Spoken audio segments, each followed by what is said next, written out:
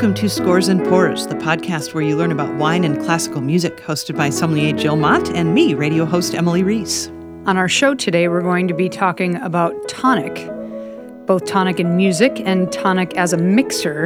Of course, that means that the show is going to involve gin, which in my opinion, if you're drinking gin before happy hour, you're winning. Winning, big time. And also, we were going to do a separate episode on garnish, both literally and figuratively, and we decided this is a perfect opportunity to combine two topics, so tonic and garnish today on Scores and Pours. If you like the show, consider making a financial contribution for as little as $1 a month or as much as you'd like on our Patreon page, patreon.com/scoresandpours. You'll also find a full playlist and a wine list or a tonic list and gin list today. We would appreciate if you would leave us your feedback on iTunes or wherever you listen to the show.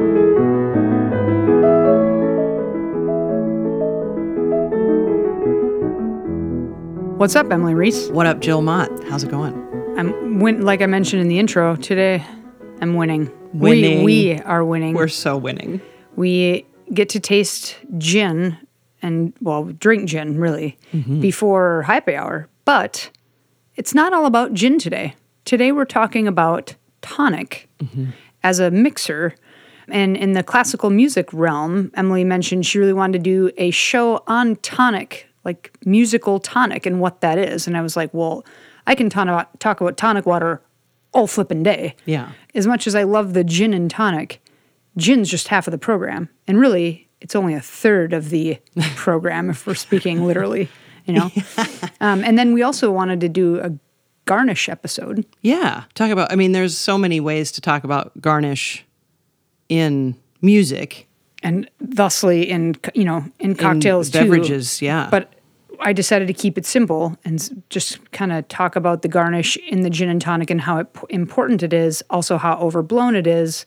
And then we thought, well, this is ridiculous to have two episodes, tonic and garnish. We might as well just have a show called Tonic and Garnish. Beautiful, because they go so well together. They really do. I mean, any music that we listen to, I can talk about tonic. So I can talk about tonic anytime, So and you've mentioned it in several episodes. Oh, for sure. And you've given a quick little, and this is what it is. But like now we're going to go into more depth. So should we just like go? Should we just jump in? Let's do it. Tonic, the musical kind. That's what I put in my notes. So tonic is... I'm just shaking my head over here. It's just why she kept laughing. I was just like, really? Just let's go. So if we're... Sorry. It's true. So if we're in C major, tonic is C. If we're in A flat minor, tonic is A flat. If we're in F half diminished Phrygian whatever the hell, tonic is F, So that's one of the fastest ways. More specifically, when we talk about tonic, we're talking about the first degree of whatever scale is at hand. So we talk about scale degrees. If we say a C major scale, C, D, E are the first three notes. You'll hear them. We could also say 1, 2, 3. Yep. So scale degree 1 is tonic. We could also name those notes using terminology called solfege, do, re, mi. Therefore, tonic is do. Okay? Can you, because to me that also, one thing when you look at a couple different music sites, including something as easy as like Wiki, they say it's not to be confused with the root, which to me that sounds like the root. So how is it different than the root?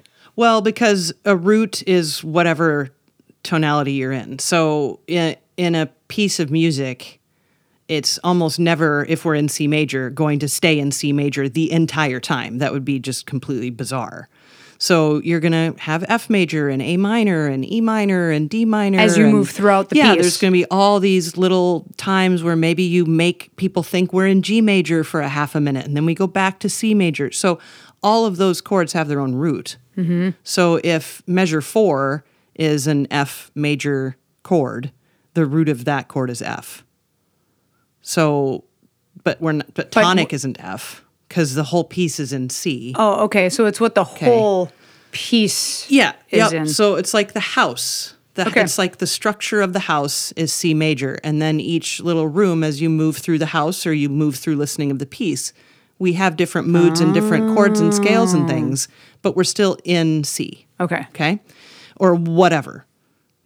F minor, whatever. It could Okay. be any number of things. So, one way that tonic can work, doesn't always work out this beautifully, but sometimes you can sing tonic through a whole piece of music and it sounds good. It sounds mostly consonant, we would say. And is pleasing. Is it fair to say in layman's terms that it's like the musical center of a piece? Yes. Okay. Yes. So in the late 80s, I remember exactly where I was and exactly what song I was hearing when I figured out that there was a note that you could sing through the whole piece and it sounded good. And it was like, it clicked in my head. I'm like, oh, that's what that is. So, and it's funny because it's a Paul Simon song from the Graceland album. Yes. And we're going to hear it. So this is a tune on that album called Under African Skies, which is a duet that Paul Simon sings with Linda Ronstadt, which is also amazing. Amazing. Yeah.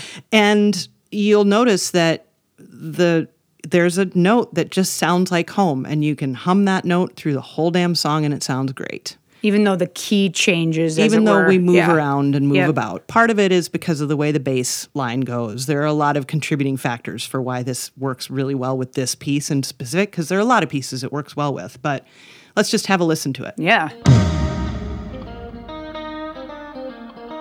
So if you were to sing Guess What Tonic? Yep. Yeah.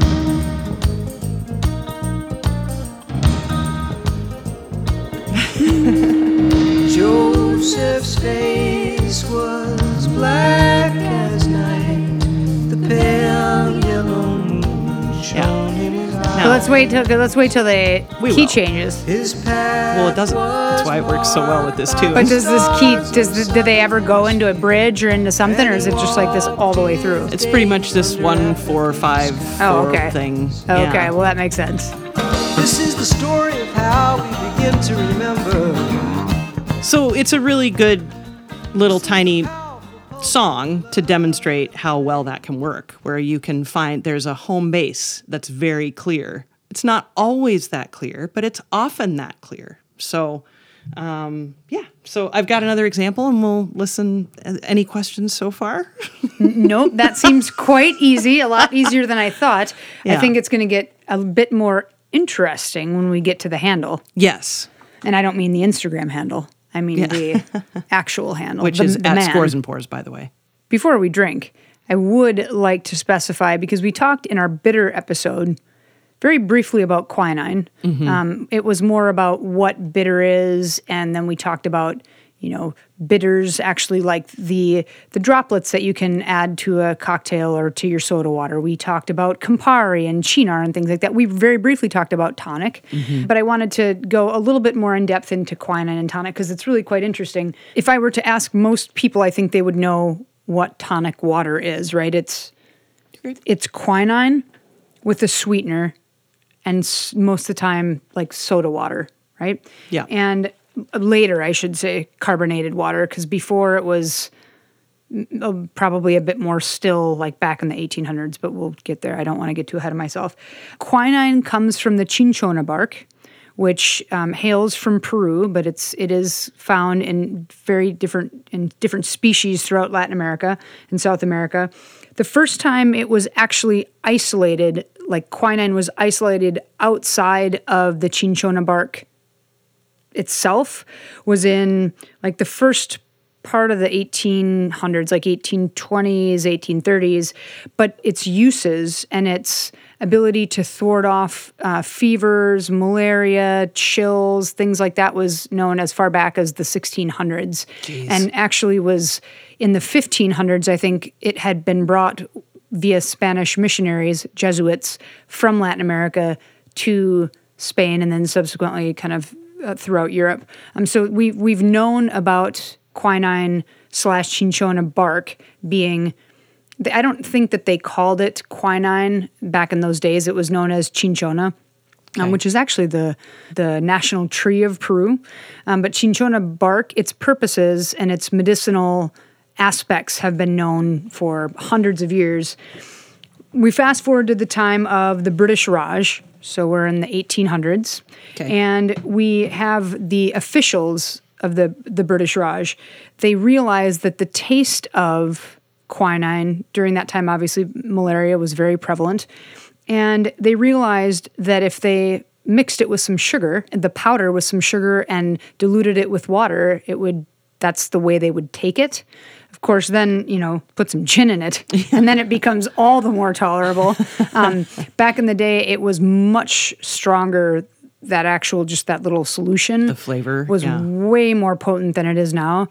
I think in order to get your daily dose of the amount of quinine they were taking in order to thwart malaria, we would need to have 67 gin and tonics nowadays to have that same amount of quinine in our systems. That's how much more potent it was to have a few of those a day.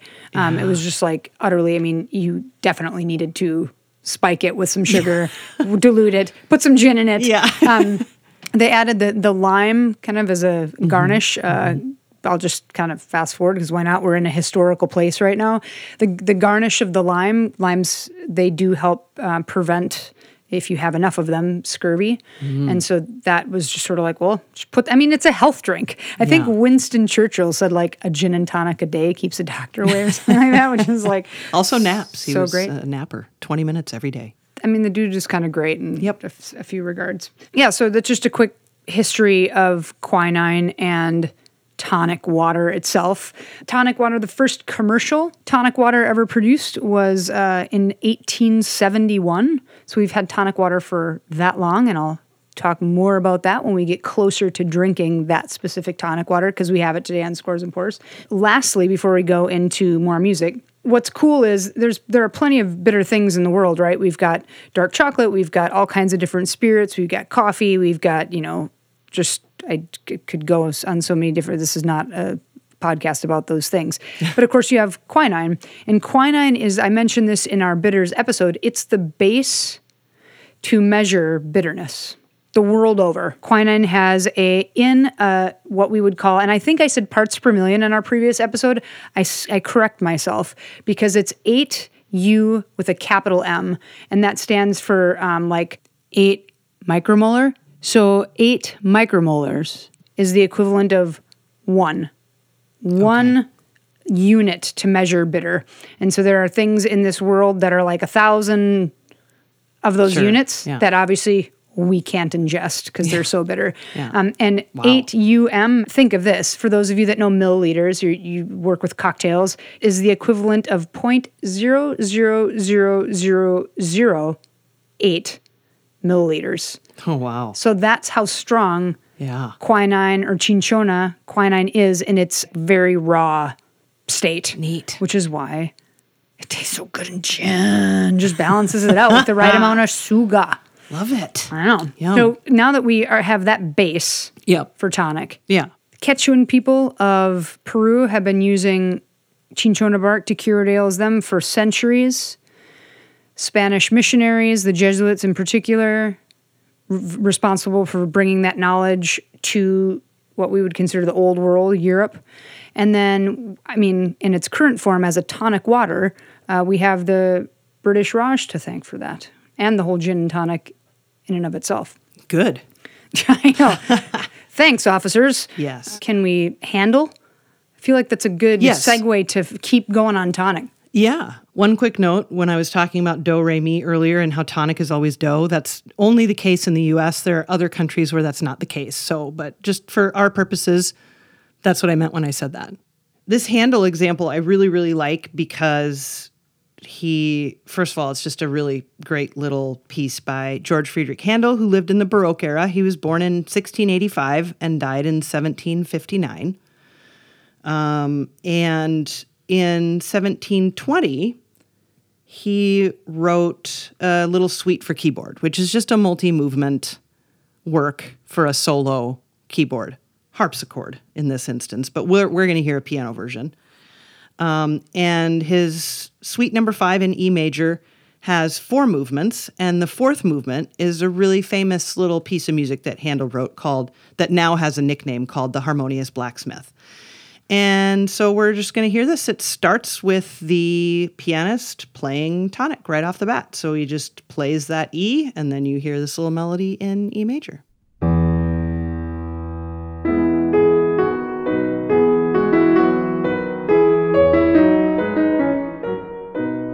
Can I do the same E that, like, the different one when we were listening to Linda Ronstadt, Paul Simon, and we were like, la, can I hear, can I, na, is that Yep, E? you can. Na.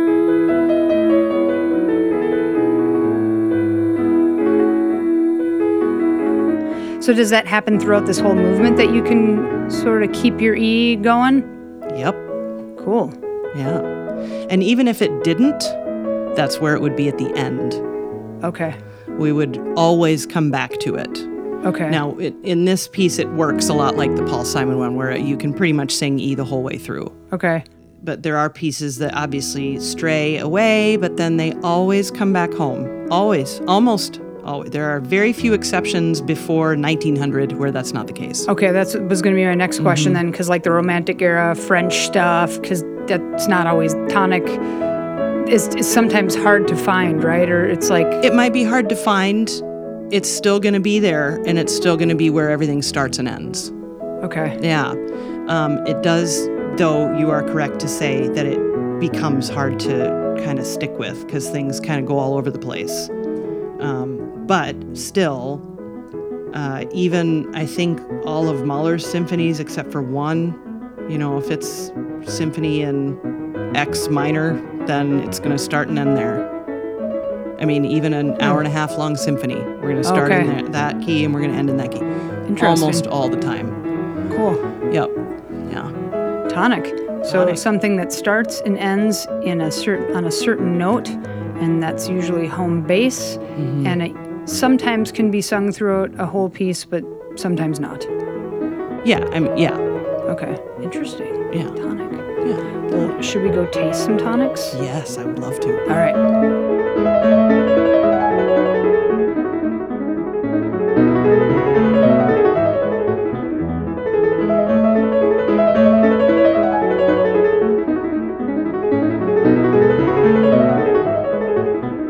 I figured before we got to making a gin and tonic, we would taste the artisanal, somewhat artisanal, and definitely not artisanal tonic side by side, and to do that in that same order so we can taste actually how sweet the last one gets. The first one, and I guess I'll just pour in a couple different glasses here. Give this a taste, Emily. So this is Q Tonic. It's an independent company out of Brooklyn, New York. They have been around since 2006. And Jordan Silbert, really cool guy. He was having some gin and tonics with some friends and back in the earlier part of last decade, and he had, he loved Tanqueray. They were drinking a nice bottle of Tanqueray, and they had like Schweppes or something like that, plastic bottle that I think they were pretty in it. And like the moon was like glowing, as the story goes, the moon was like glowing on the Tanqueray bottle, and they were all like sharing great stories, and all of a sudden he looked to the side and his teeth were all sticky, and he like saw the bottle of tonic and the label was kind of falling off, and he's like, why can't there be good tonics out there to like go with this great gin? And so now he's got a company that makes really artisanal, non-GMO certified tonics and ginger beers and whatever.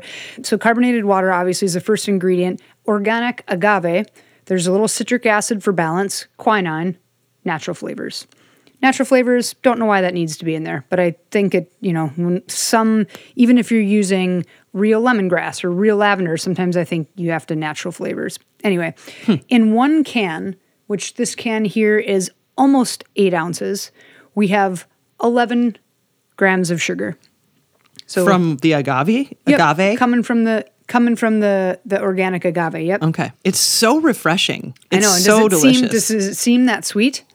It's kind of charged, he wants it to be almost overly carbonated because he's like, I don't want my tonic water to be dilute and not refreshing after my gin and tonic's been sitting there 20 minutes. Yep. Next, we'll go to also a still independent company called Fentimans. They're out of the far northern regions of England. Actually, I think the county borders, I think it's called Hexham or something like that. The county borders Scotland. They've been around since 1905. A gentleman by the name of Thomas Fentiman. He invented this company for ginger beer. The company went under, needless to say, a few decades ago, whenever the 60s, 80s, I don't remember. His great-grandson rekindled the business.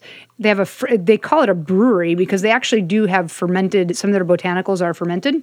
You'll notice this smells a little bit more like what we're used to. Yeah. You'll notice that the sugar level is somewhat similar. It almost seems like less, but it's also a bit more bitter. It's almost like ginger ale. Right? Well, so listen to all that's in here.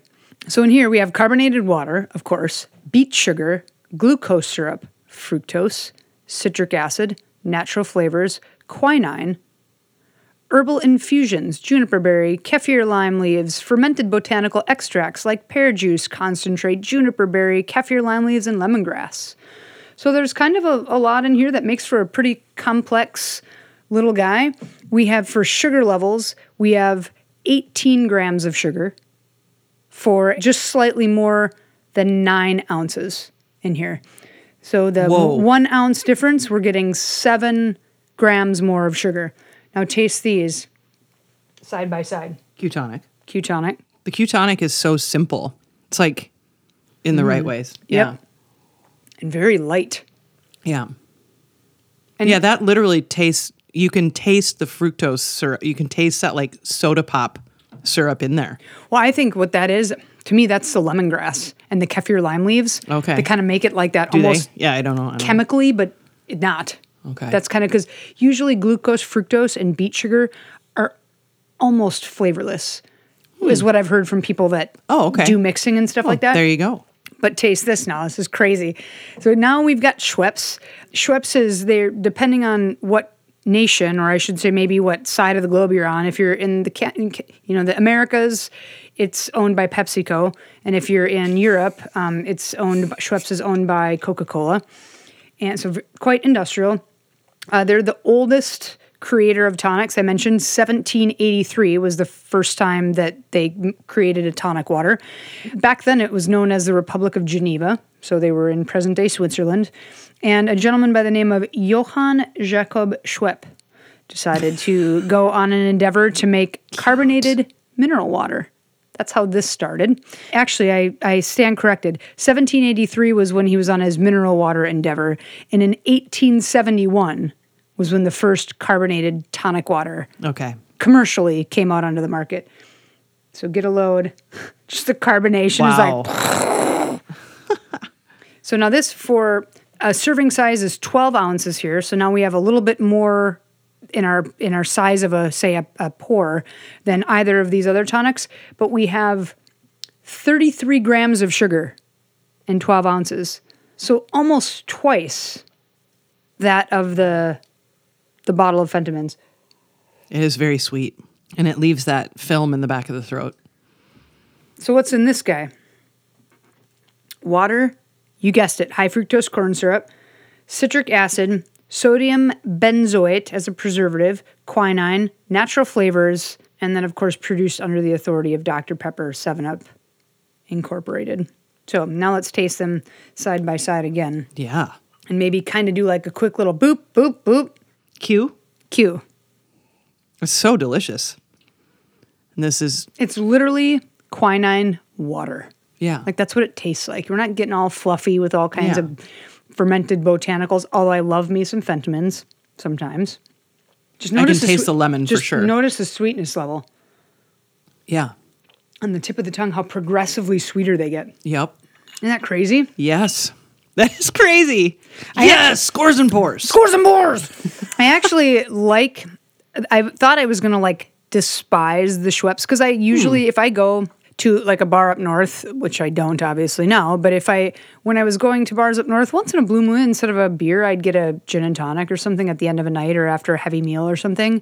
And I haven't for years up there because they use gun anything up north. Look out. And I'm sorry, not gun. Soda gun. Soda gun, right? Yeah. So Coca-Cola, whatever. Yeah. And Schweppes is just so gross out of a gun. It's just those lines have never been cleaned that it's just like tastes like Coca-Cola meets Lord knows what, and it's syrupy, and if they're not making calibrating so that the soda water to the ratio of syrup is right, that's just a gross no. Yeah. Okay.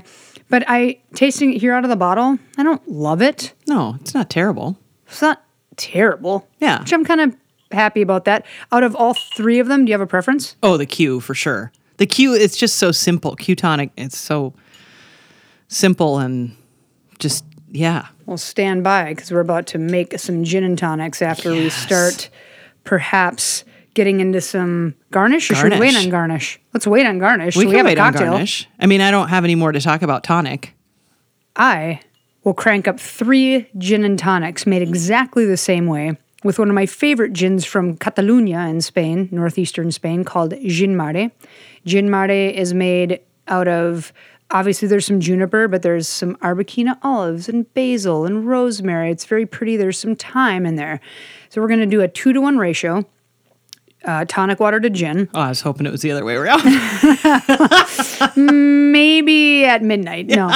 And we'll make very small ones so that we can go tasting what we think. And then out of our favorite, we're going to play with garnish. Yes. Sound good? Yeah.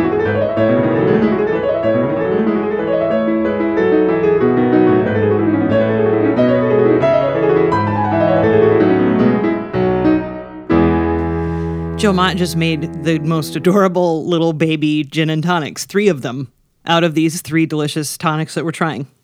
So we did the Gin Mare. We did 15 milliliters, so about a half an ounce, just a little bit less than that in each. And then we did a full ounce and just maybe a touch more of each tonic water. And we didn't do any garnish because we just want to taste these clean as a whistle before we decide which one we prefer to, let's be honest, make a fullsies out of. Come on. To play with garnish. Well, actually, we should do mini couple with different garnishes. Of course. All right. So here, I'm going to take a quick sip of the Q tonic, and so are you. To scores and pours. To scores and pours. I mean, it just tastes like it. What I love about the Q tonic is just a vessel. Yeah. It's like ancient ways of thinking. Yeah. I want to drink gin, and I don't want to drink gin straight. Yeah. How can I make that the most beautiful experience? Mm-hmm. You really do get the essence of the gin. Yes. Which I like. All right. You ready for the Fentimans? Yes. Whoa. Too much lemongrass. It's just so different. Yeah. Yeah. Very. Like, would I drink one? Sure. Yep. Would I pay $20 for my gin in that gin and tonic that I get at Marvel Bar that's no longer extant, but I used to? No, not really. I mean, it's delicious, though. Mm-hmm. What about the sweetness level? Let's go back and forth on that situation. Well, the Q tonic is just, there's no sweetness obscuring anything. It's just perfection. It is perfection. I'm kind of surprised. And then you get to the Fentimans. No harm meant here, but it's just not right. It's a little too much. I think the botanicals, I don't mind the sweetness. It's a little more. I don't mind that, but it's a little much. It tastes like a new car smells to me. Okay, I can see that for sure. Okay, last but not least. Schweppes. I mean, that just tastes like 3/4 of my college. Just kidding. Again, not bad. None of them are bad. But it's so sweet. It's so sweet. It tastes like a cheap mixed drink. Well, now go back and do Q tonic. Yeah, I mean, the Q tonic is just so clean and light that it's just, it highlights the gin. And so granted, would I do a Schweppes here and there? Sure. Would I do Schweppes? There are Schweppes. But not everywhere Schweppes. Because it's just going to be too much after, one, you probably don't want a second. Mm-hmm. It's just like having 3 PBRs. That's not a smart decision. Okay, well, so are we unanimously saying that the Q tonic it's my favorite of the 3? It's my favorite, yeah. What's your second favorite?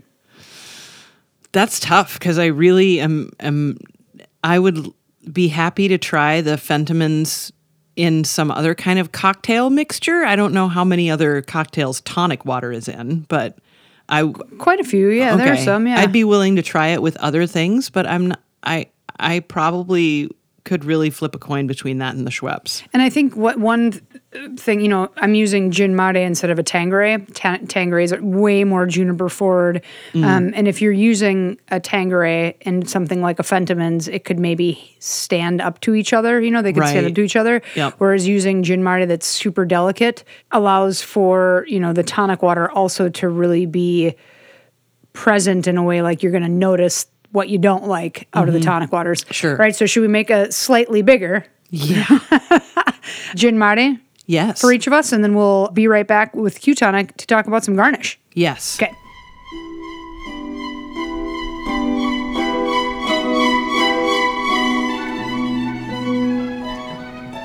So I just asked Emily, I was like, why didn't we garnish talk musically before we garnished our gin and tonics? And I was just overzealous to keep tasting gin, I think, with these garnishes. Because so what we did was super simple. And the reason I kept it this way was we will include a couple of photographs that are beautiful photographs. And I'm sure the cocktails are delicious.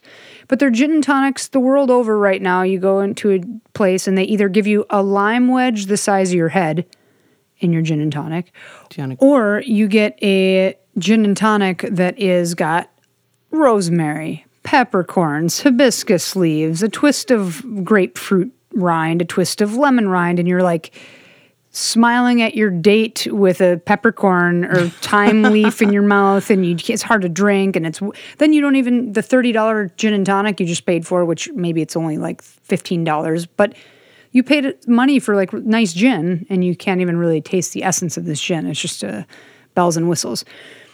So what we did, we took same measurement, 1/3 gin, 2/3 tonic, Q-Tonic, gin mate still, and we did a twist of lemon, which is my personal favorite, a twist of lime, a lime wedge, and a lemon wedge to see what we prefer. So shall we? Yes.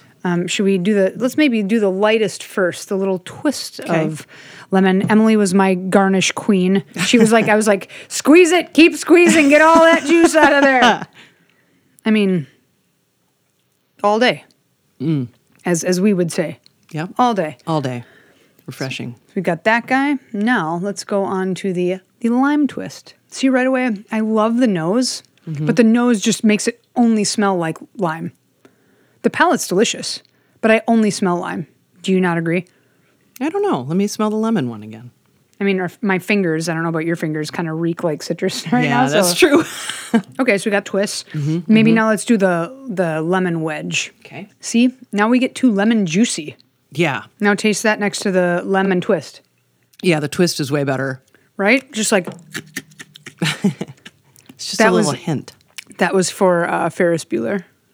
Yeah, just a hint. You can still taste your gin, your tonic. All right, now let's go from lime wedge to lime twist. Okay.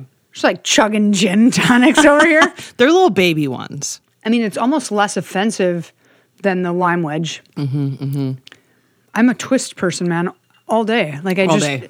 I don't Yeah. mind it. And if someone's going to give me if I'm going to go over to a friend's house and they're going to be like, do you want me to make you a gin and tonic so you don't have to make it because you always make all the drinks and I want to garnish it with a lime wedge? I'm going to be like, thank you. Please do. Yeah. I have been known to be like, do you happen to have a lemon in your fridge? But I'm learning to not do that. And so out of the four, preference. I do like the lime better, the lime twist. Interesting. Yeah. I love it. Okay, so you like the lime twist. I do, yeah. I like either the lime wedge Yeah. or the lemon twist. Yeah. Like I think that the lemon wedge was a little bit too just like lemon juicy. Yeah. Definitely.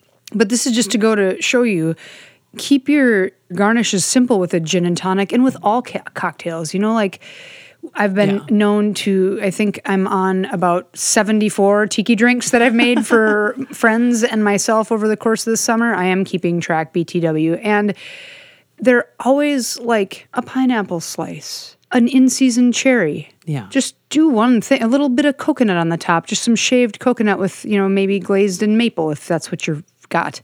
But just like to do like 17 things sticking out of it just really takes away from, you and I have had, because I was showing you as we were prepping for the garnish episode, We did a gin and tonic made with Q tonic. We did gin mare, and we had basil leaves. Why? Because the gin is made with basil, but we had one sticking out of the glass. We didn't have then we didn't have lemon, we didn't have lime, and it was like perfect. And it wasn't overly basil-y either. No, they were small leaves. They just kind of accented the nose a little bit. You could still taste all that was going on in the gin. Yeah. All right, I'm done talking for the entirety of this episode. That's not I'm true. going to drink gin. Yes, it is true. Talk to us about garnishes and glockenspiels. Please. I chose two of, in my opinion, some of the most charming instruments that can appear in an orchestra, the celesta and the glockenspiel. They both sound fairly similar, but they're very different because a celesta looks like a little tiny piano keyboard, basically. It's just a handful of octaves, and it looks like just literally like a miniature piano sits on a little cabinet.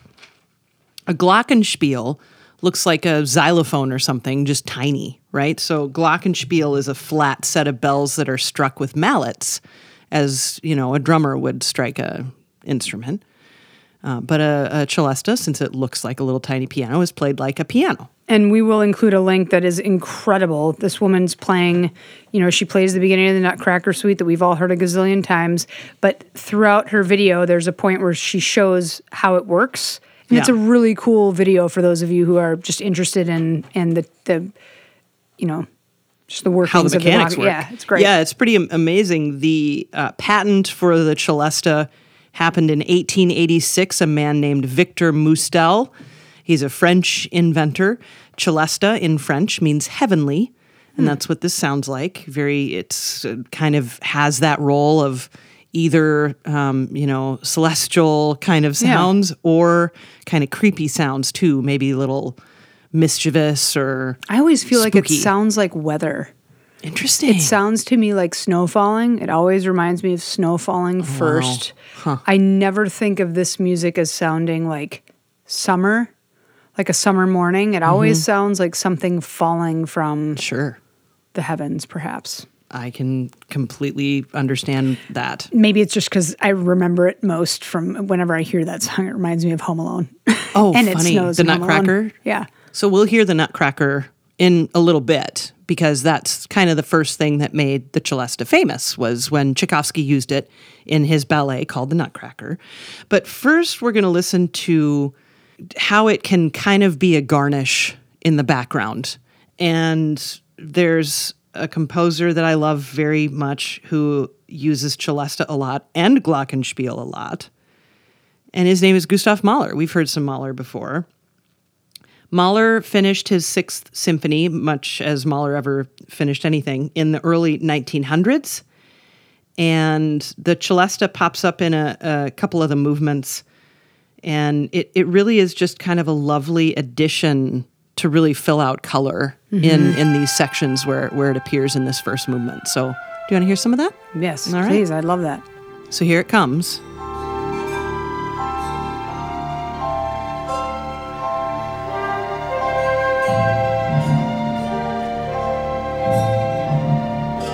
I hardly heard it. I know. So quiet. It's very subtle. Yeah. Just beautiful color Beautiful. added. Yeah. So here's another section that it's in. It's very similar to the first time we heard it.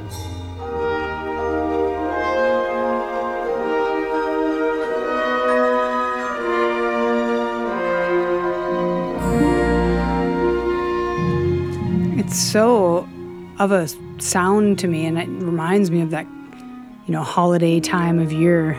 Yeah. And I wonder if that is because of the Nutcracker or because of movies that I've seen. It's littered all over the place in holiday movies. So I Yes. wonder if it's, Santa comes down the chimney and like blah, blah, blah. And it's like, Yeah. bling, bling, Yep. bling. Huh. Celesta, cute. Okay, so then now are we going to like show where it's actually like, we'll say, quote unquote, tonic in my world? Like where it's like, boom. A little more prevalent. Yeah, there are a couple of pieces like that for sure. One of the things about celesta is it's not, tremendously uncommon, but it's also not like a flute. Like you're gonna have flute in your orchestral piece, or you're at the very least gonna have violins, violas, cello, bass, right? It's not really like that. It's definitely an addition. But sometimes because of the fact that it's being added, it does get highlighted. for instance, this time that Tchaikovsky put it in his ballet called The Nutcracker. Tchaikovsky was on his way to the United States to attend the opening of Carnegie Hall in New York in 1891. He stopped in Paris specifically to meet the inventor of the celesta, Victor Mustel, because he had heard about this instrument and he wanted to know what it sounded like. And so he went to Paris, heard this celesta, then he put it in his Nutcracker ballet in 1892 and basically made it famous, although it had been used in stage works before that, but not many. I mean, it was only invented or patented in 1886. So 5 years later, Tchaikovsky puts it in his ballet, and then everybody starts using celesta. So the piece in question is the very famous, or the movement in question is the very famous Dance of the Sugar Plum Fairies, or Fairy. And here's what that sounds like. Little celesta right off the bat in the melodic roll.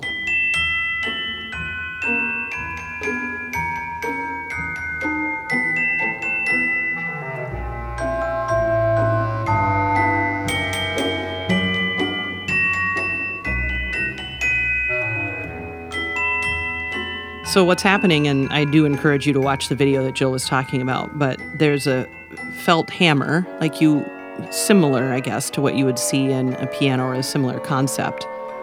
Felt-covered hammer hits a metal bar. That metal bar is on top of a resonating body, and it just goes from there. When I was looking at the two actual boards where the mallet hits, I'm like, well, that's basically a xylophone, or like vibes in a box. Yep. That keys hit. Yeah. Like a piano. Yeah. And so you have the difference between glockenspiel, you have two mallets. The celesta, you have the ability to make, 10 sounds at once if you're going to use all 10 fingers. You know? So it's cool. It's very cool. And it is, like you're saying, it's remarkable how similar they sound, but it's very different still, you know? Yeah, I think that for me, the glockenspiel is a little more piercing because of that metal on metal or metal on hard. I mean, and it kind of does depend, though, on what kind of mallet you're using. Are you using a metal mallet? Yeah, Are you using a plastic one? Sure. So that's the funny thing, too, about glockenspiel is that you really can manipulate how it sounds more, to a certain extent, depending on what type of surface you're hitting it with. What are you going to hit us with? Well, let's listen to some glockenspiel there's some really good examples. But let's listen to it in an opera from 1876. This is an Italian opera called La Gioconda by a man named Amilcare Ponchielli. And he included at the end of the third act, out of four-act opera, there's a little ballet that closes out the third act. So just instruments, and it's this ballroom scene, and it lasts about 10 minutes. And this is such a recognizable piece of music that people, I think, also don't really know that it maybe don't even know it comes from the classical world, but it does come from an opera. And the little ballet part of it is called Dance of the Hours. So let's listen to what the glockenspiel sounds like in the Ponchielli. There it is. Yep.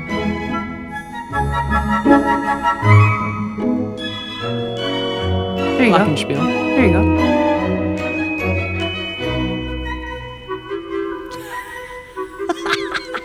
So yeah, it is just kind of humorous. Like, Yeah.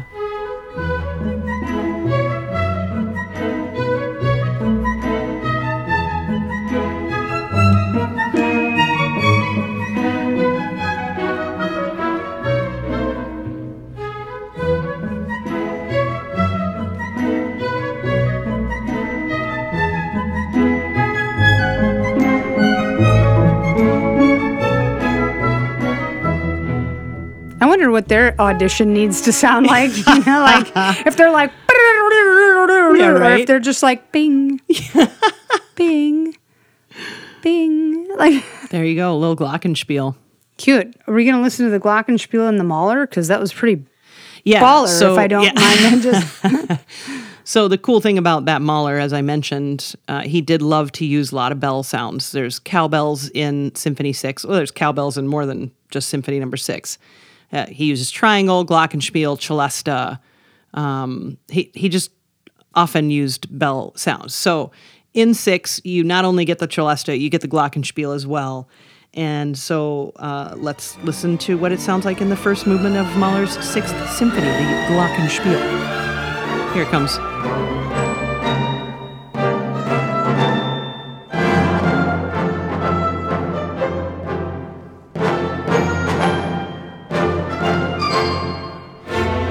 Mahler. It's seriously like 9 notes, but it's so perfect. Yeah. It's It just kind of so lightens it perfect. up, too, a Yeah. little bit. It's like Do you wanna just hear it a again? couple drops of, yes, let's Yeah. hear it again. Let's hear it again. It's like, it is like the garnish. Yeah, it you know? is. It's the lemon totally or the lime garnish. to the gin and tonic. Yes. Yes.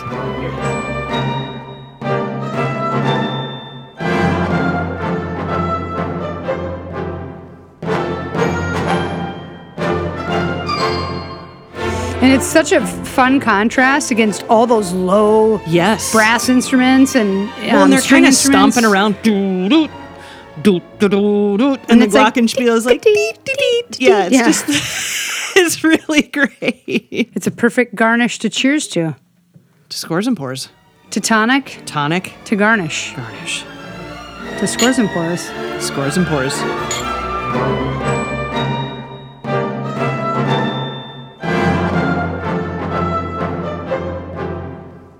Thank you for listening to this episode of Scores and Pours with Jill Mott and Emily Reese. You can find links and information about this episode and cha-ching, support us financially at patreon.com/scoresandpours.